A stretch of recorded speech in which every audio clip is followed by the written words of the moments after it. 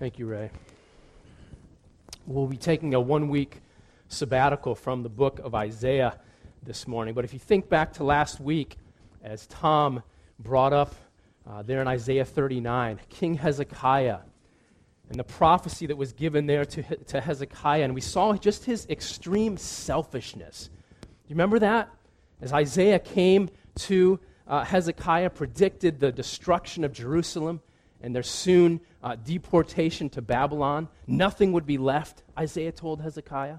Even his own sons, he said, would be carried off and made to be eunuchs there to serve the king in a foreign land. And remember Hezekiah's response? It's recorded there in Isaiah 39 and also in 2 Kings chapter 20. Here's what he said. The word of the Lord that you have spoken is good. For he thought, why not, if there will be peace and security in my days?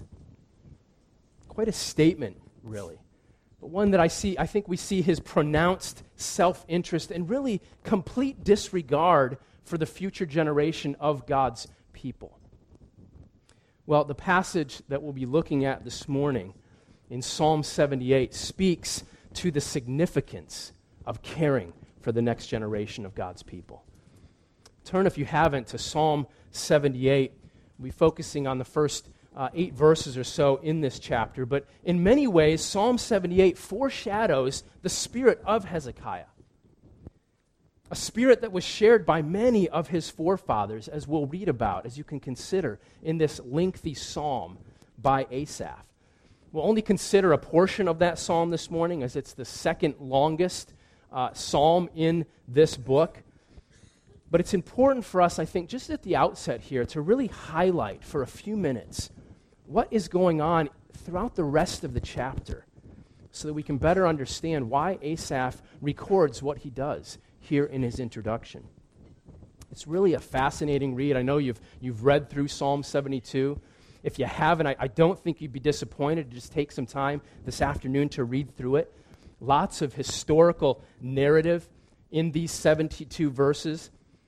And it's really a high-definition description of the children of Israel. It's a high-definition portrait, therefore, of us, apart from Christ. It captures who they were and who we are today. By simply telling a story, Asaph here highlights how we are wired as self-oriented people. We're going to see that here. We come ready-made with a gravitational pull inward towards self. And so when you consider Hezekiah's statement, it actually makes sense when we look at our own spiritual DNA. The entirety of the book, and as you scan it and look at it, the entirety of the chapter is really a back and forth of who God is and what he's done for his people on the one hand, and then how his people responded by rebelling and testing and spurning against God on the other. Even if you just allow your eyes to scan over this chapter, starting in verse 12, you can't miss the repetition of he, that is, God, did this, and he did this, and he did this. Yet look at verse 17, yet they sinned, they rebelled, they tested. But God did this, and he did this. And then verse 32, in spite of all this, they sinned. Despite his wonders, they did not believe. Look at verse 36. They flattered him with their mouths. They lied to him with their tongues. Their heart was not steadfast toward him. However, verse 38, yet he, being compassionate, atoned for their iniquity. He did not destroy them, but he restrained his anger often and did not stir up all his wrath, although he did stir up some. But this is the tenor of the entire chapter, spanning several generations in this story that he's about to tell, of spurning and forgetting God and therefore neglecting completely to care for the future generation of God's people, very similar to King Hezekiah. In fact, if you look down at 54 and 55, in describing the generation that finally made it into the promised land, we see in the book of Judges. Judges here, the writer points to this generation, and he says this in chapter 2. It tells us that there then arose another generation after them who did not know the Lord. They'd just been led into the promised land, but a generation that did not know the Lord or the work that he had done for Israel. After all that he had done, they turned away from God and showed no concern that the next generation know this God. How did this happen? So God directs Asaph to pen this historical wisdom psalm against the backdrop of the faithlessness toward God and the neglect to pass on God's faithfulness to the coming generation. I think it's important that we at least recognize this pattern, that we see this posture of heart that we see described in the Israelites' life, since these introductory verses here of this chapter that we're going to consider, they really serve as a warning, almost a direct attack against the narrative that he's going to write in the rest of the chapter. And so let's read the first 8 verses. You can follow along in Psalm 78, 1 through 8. Asaph says, "Give ear, O my people, to my teaching. Incline your ears to the words of my mouth. I will open my mouth in a parable. I will utter dark sayings from of old, things that we have heard and known, that our fathers have told us. We will not hide them from their children, but tell to the coming generation the glorious deeds of the Lord and his might and the wonders that he has done. He established a testimony in Jacob and appointed a law in Israel, which he commanded our fathers to teach to their children, that the next generation might know them, the children yet unborn, and arise and tell them to their children, so that they should set their hope in God and not forget the works of God, but keep his commandments, and that they should not be like their fathers, a stubborn and rebellious generation, a generation whose heart was not steadfast, whose spirit was not faithful to God." It's interesting, just in reading these first 8 verses, that each of the areas that Asaph exhorts them towards in this introduction, we see an exact opposite path or trajectory taken by the people of God, as would be described throughout their history. And so in seeking to stem the neglect of God, in seeking to stem the neglect to care for the next generation, we see from this text that, first of all, God and his greatness was to occupy their conversation. Secondly, that his word was given for that very reason, really a divine resource that was to point to him. And then finally, I think we'll see that the goal in all of this, the goal in this exhortation, was that God be honored. To begin, after calling their careful attention, you can see that in verse 1. Twice he says, or he exhorts them to give ear, to pay attention. What I'm about to say is crucial. And so Asaph then tells them he's going to talk to them, he's going to communicate to them in a parable. He's going to tell them the story of Israel, uttering dark sayings of old. And he says there in verse 3, things that we have heard and known that our fathers have told us. Among the many who had forsaken the call to instruct the next generation of God, there were still some who had been faithful to do so.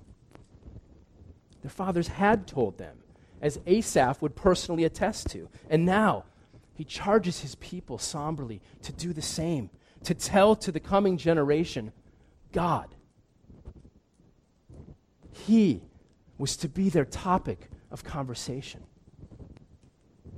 Verse 4, we will not hide them, but tell to the coming generation. And this is what they were to tell.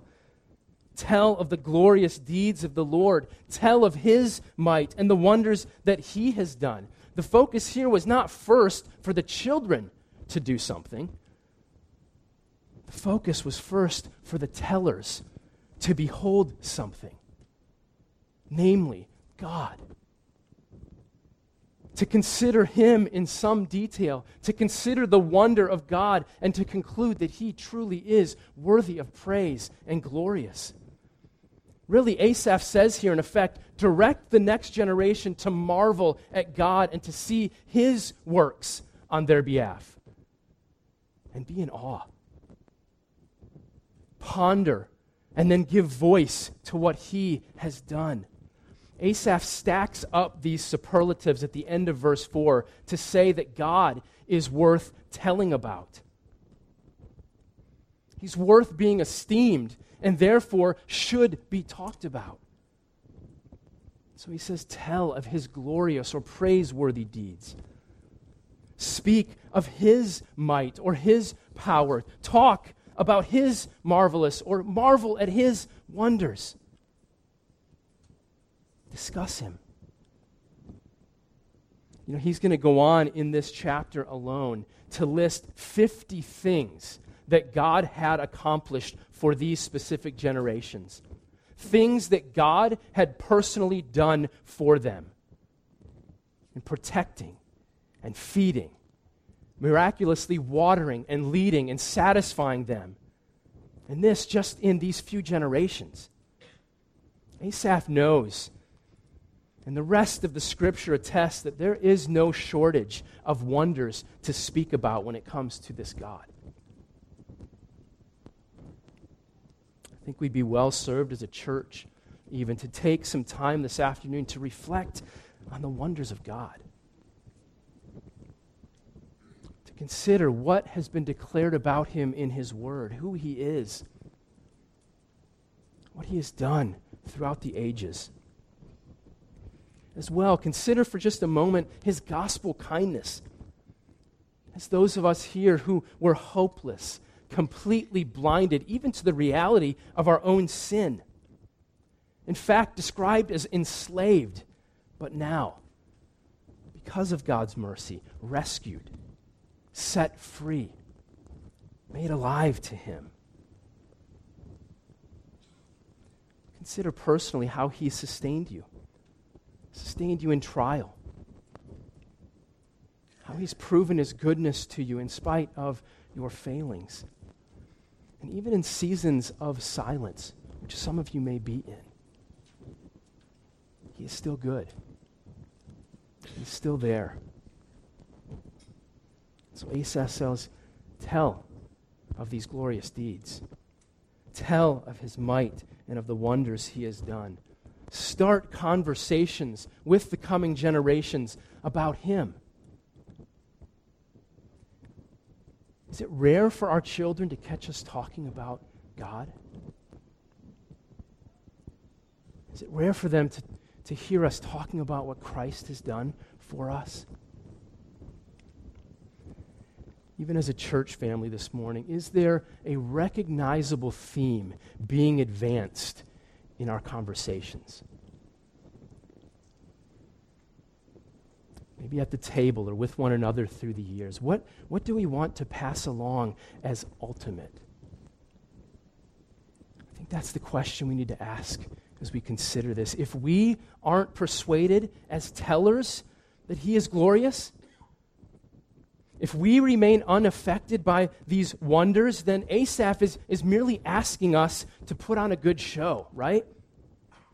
He's asking us to pretend for the coming generation. That's not the idea here. He's not asking us to tell the next generation something that we ourselves haven't really bought into. And so we pray, God, would you first work in me to truly see who you are? Would you help me to be rightly gladdened by what you have done for me, especially in Christ, so that my telling is real? I think this truth is made very clear for us in Psalm 145 and verse 4. I just want you to listen to this from King David. Similar thought, but he says, one generation shall commend your works to another and shall declare your mighty acts. One generation shall commend. Commending is a way of telling, but it involves more than our spoken words. It's a boasting in or an endorsement of. It really starts to lean toward a demonstration with our lives of what truly is glorious. David says, commend the next generation to God. Not simply telling, but commending. I think for many of us this morning, the takeaway at this point might be less about adding more devotional times with our kids, although we need those. I think it might be more about refreshing ourselves first in God. To again be humbled, freshly aware of what He has drawn us from. And then to be able to joyfully say, this is who God is. And this, children, is what He has done. I commend Him to you. According to this directive by Asaph, our love and our commitment to God must extend beyond just ourselves. We are to declare His goodness to the coming generation. Clearly, this is a call for parents. We've prayed about that. And in particular, fathers here to take the lead in this. But by extension, as the family of God, as the church, what will the children of Christ Covenant Church corporately hold dear 25 years from now because of what we've told them? And maybe even more importantly, what will they hold dear 25 years from now because of what we have shown them to be valuable, infinitely valuable? This future look, this generational vision involves more than just those with children here this morning. For those who are older among us, maybe children long since have left the house, or perhaps no children at all, are you taking the opportunity to speak God to the coming generation? Are you taking opportunity to encourage and to pray for those parents who are in the battle right now and may be very, very discouraged in this? There's a great role to play. For those of you who are younger singles or college-age students, while you are a part of this next generation, there are those in the next generation who look to you. Whether you're invited or not, they look up to you. They want to hear from you. There's a unique platform that you have to influence for righteousness. What do they hear you talking about is important? As they listen in, and they do, what do they hear? Is it more about your career or the next purchase? About your social life? Asaph says, tell the coming generation the glorious deeds of the Lord. Speak of His might. Tell of His wonders. You've heard Tom mention the quote, "He may preach the gospel better than I can, but he cannot preach a better gospel." That comes from a short account from the life of Charles Spurgeon. I want to just read a paragraph here. Charles talks about his grandfather often, who was also a preacher. And so let me just read here. He says, Spurgeon enjoyed telling the story of one day traveling to Haverhill, London to preach. Because of unforeseen circumstances, a rarity occurred, and Charles arrived late. So his grandfather, who attended the service, began the worship and preached on the text, "By grace you are saved," from Ephesians 2:8. Somewhat into the message, Charles Spurgeon, now the distinguished grandson, entered the church. "Here comes my grandson," James explained. "He can preach the gospel better than I can, but you cannot preach a better gospel, can you, Charles?" Still pressing up the aisle, Charles replied, You preached better than I. Please go on." Grandfather James refused, but he told him his text and explained that he had shown the people that the source of salvation is grace. Charles took up from that point and preached the good news of Christ, all the while having his grandfather's whispered commendation. "Good.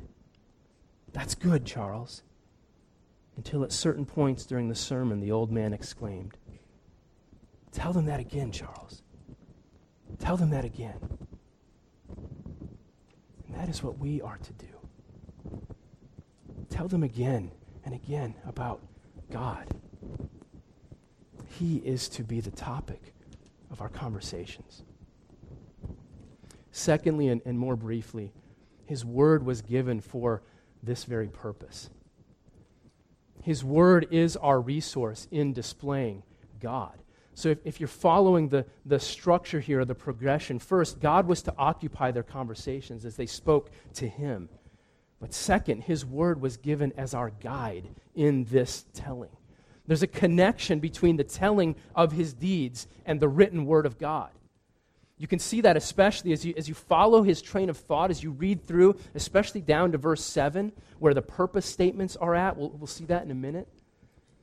But verse 5, He says this, He established a testimony in Jacob and appointed a law in Israel, which He commanded our fathers to teach to their children, that the next generation might know them, the children yet unborn, and arise and tell them to their children. Of all the things that God does in this chapter, and there are many, if you take the time to read through, but the very first thing that Asaph points out is that God established a testimony. He appointed a law in Israel. This testimony was about Himself. This law was appointed to disclose parts of God's very nature. And so fathers, and by extension mothers, are to teach these testimonies, he says. These precepts. That is, we are to take the time to unpack for them, to declare, to explain the words given by God. This was not a new concept for them. This is not a new concept for us. But its importance cannot be overstated. As we see this repeated again and again by Moses, by the prophets, and even on into the New Testament. We're very familiar with the famous passage in Deuteronomy. As Moses commanded, he said, teach these words. That is the law. Teach these words diligently to your children. Talk about them when you sit in your house, when you walk by the way, when you lie down, when you rise up. Bind them as a sign on your hand. Write them on the doorposts of your house. Write them on your gates. He's saying, do whatever it takes to emphasize these words because they're your life. Testimony and the law, as we're told, were from the very finger of God, and they were to be taught continually, that they might know them, he says in verse 6. And in fact, think about this. In fact, to know them in a way that their grandchildren would feel the effect. You see that there? It's a staggering thought. As we seek to instruct our children, or as you seek to influence the next generation through this written word, which is a call for all of us, in the forefront of our minds is the worship of a generation not yet in existence. There was a deposit of truth that was to be guarded and treasured and taught to the coming generation. Unlike Hezekiah, we're to have a vested interest in the generational devotion to God and His glory by imparting His word. A staggering thought, yes, but very much an overwhelming thought as we often falter in the teaching of this word. For some here this morning, perhaps this towel was tossed in long ago, and yet there's hope for us. A compassionate Savior remembers that we are but flesh, even here in this chapter, verse 39. He remembers that we are but flesh, and He does not treat us according to our lack. Yes, there is a call for us to repent, but hear that. There is room for us to repent. That is His grace to us. He says that a contrite heart He will not despise. In fact, He says, I will dwell with him who is of a contrite and lowly spirit, to revive the spirit of the lowly and to revive the heart of the contrite. He breathes new life into those who recognize that they need new life. And that should be all of us. This is good news for us, even as we fail. Consider as well that while we are commanded to do these things, to teach and to tell, this is a serious call, but consider that even now we can give thanks that our standing before God does not depend on how well we are doing at this. That's true. The guilt that we regularly feel for failure has been fully absorbed by Christ and his death. So that now our plodding efforts that stop and start, we know that to be the case, but our plodding efforts now flow from his mercy to us out of gratitude for what he has done on our behalf. No condemnation for those who are in Christ. None. Only grace. Only his mercy. Before we move on here to the final point, I think we need to remind ourselves or be reminded briefly that teaching these truths does not guarantee reception of these truths. The teaching of these truths does not guarantee the reception of these truths. And the reception spoken of here requires much more than we could ever do. It's beyond our ability for these truths to have the desired effect if it's just up to us. God in his mercy, as Ray prayed, God in his mercy must initiate taking the hearing of these words to bring about faith and a changed life. We cannot do that.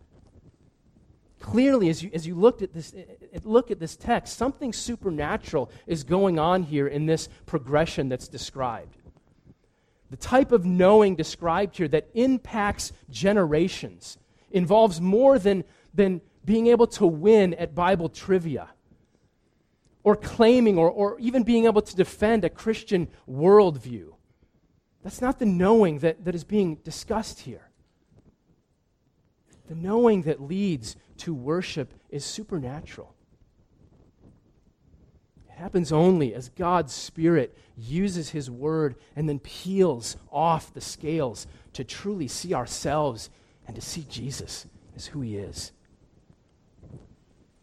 I think the gap between knowing about God, which many of us do, but the gap between knowing about God and knowing him in this way, I think is really illustrated in a striking way throughout Psalm 78. The people about to be described by Asaph in this psalm had not only been told about the wonders of God, they had seen them. Firsthand, they had witnessed the wonders of God. They were up close and personal to this Creator. And yet we're told, in spite of seeing the wonders of God again and again, verse 22 says, they did not believe in God. They did not trust his saving power. Verse 32, in spite of all this, he just lists all that God has done. In spite of all this, they still sinned. Despite his wonders, they did not believe. And so Asaph describes them in the introduction as those who were a generation whose heart was not steadfast, whose spirit was not faithful to God. I think it's a good word for us, for those of us who have regular regret over how we have failed to tell and to teach in the ways that we are instructed here, in the ways that we even want to. Without a doubt, godly sorrow and repentance is appropriate and necessary and, in fact, called for. We also must remember the sovereign hand and purposes of a God who has to make these truths take root in our heart. Teaching these truths does not guarantee reception of these truths. And so, people of God, as we teach, as we tell, we must pray for an awakening of the soul within our children. One author puts it this way: we can do our best in putting God in the center and loving and praying and teaching. But in the end, there is a chasm between teaching and knowing that only God can carry our children across. He must act. And we must pray. May He have mercy on us and our children as we teach this word. Faith comes by that word. And so in adhering here to the words of Asaph, first, God and His greatness must occupy our speech. Second, His word was given to testify to that greatness. And finally, the ultimate goal in this progression, this transfer, was that God be honored.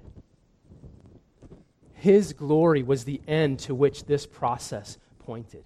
Verse 5, he says, He established His words. Verse 6, that the next generation might know them and tell them to the generation not yet born. And here's the goal of it all. Look at verse 7. So that they should set their hope in God and not forget the works of God, but keep His commandments. 3 phrases in that goal, all pointing to the one. As one author stated it, the aim of all true education is to deepen and broaden confidence in God.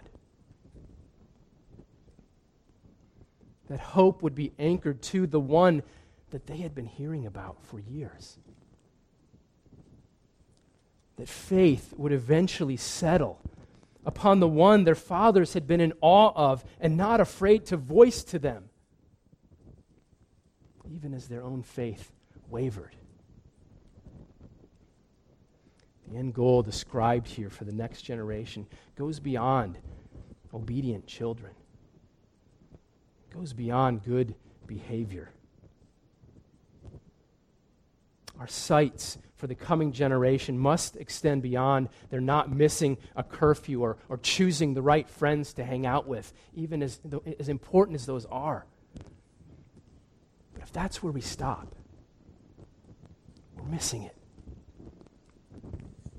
Even in this chapter, there's a certain conformity that was described, an approach to God through just external behavior. Verse 34, they even repented, we're told. And they sought God, but in verse 36, I think their true colors were exposed. Yet they flattered Him with their mouths. They lied to Him with their tongues. Their heart was not steadfast toward God. And God was not fooled. God is not impressed or fooled with our iron shirts, right? He desires so much more for us. And this divine word calls for a settled and a steady trust in the divine. In Asaph's vision that he lays out even here in this introduction, the fathers were to be intent. Brokenly so, but intent on pointing sons and daughters to God. Directing them to see from their talk and from their faltering walk that there is one worth living for. And so, as the people of God, the educational mission was for the coming generation to recognize and honor God for who He was. Because in doing so, they would set their hope in Him. I think it's right for us to assess, to ponder in our own hearts, to ask, what are we aiming for as we raise up the next generation? What goals for our children's future have we helped them shape, perhaps even unknowingly? In asking and answering these questions, it doesn't mean that we should not or can't desire for our children to succeed in education or financially or socially. We should. All these are appropriate and right considerations. We shouldn't ignore them. But if those alone rise to the top, then we are missing it. We're falling short. If hope in God registers only as a bonus, we need to heed this call for our sake, yes, but for the sake of the next generation. A blog post was sent to me a couple of days ago entitled, "How to Raise a Pagan Kid in a Christian Home." You may have seen it referenced. But in this post, the creator of VeggieTales, Phil Vischer, was interviewed. You may have seen it in World Magazine as well. But he said this in an interview. He said, "I looked back at the previous 10 years and realized I had spent 10 years trying to convince kids to behave Christianly without teaching them actual Christianity. And that was a pretty serious conviction," he continues. You can say, "Hey, kids, be more forgiving because the Bible says so." Or, "Hey, kids, be more kind because the Bible says so." But that isn't Christianity. It's morality. It's the American Christian ideal. He goes on to say, we're drinking a mix of the Protestant work ethic, the American dream, and the gospel, and they're indistinguishable. Our gospel has become a gospel of following your dreams and being good so that God will make all your dreams come true. It misses it, right? What are we lifting up to our kids as worth going after? Maybe even more accurately, who are we lifting up to our kids as pursuing with their entire beings? The ultimate aim of our telling and our teaching is nothing less than the worship of God, not for ourselves to be lifted up. It's for His glory, and we need His grace if this is to happen. And so in this passage, in light of Israel's history, in light of our own history that we know well, may God occupy our conversations. May His established word be our guide as we point them to Him. And finally, may our aim be His glory as we gladly commend God to the coming generation. Take a few moments just to pray as we do each week, just in responding to the word, and as is encouraged, we ask that you pray loudly for all of us to hear, and briefly and corporately as we go to Him. I'll begin.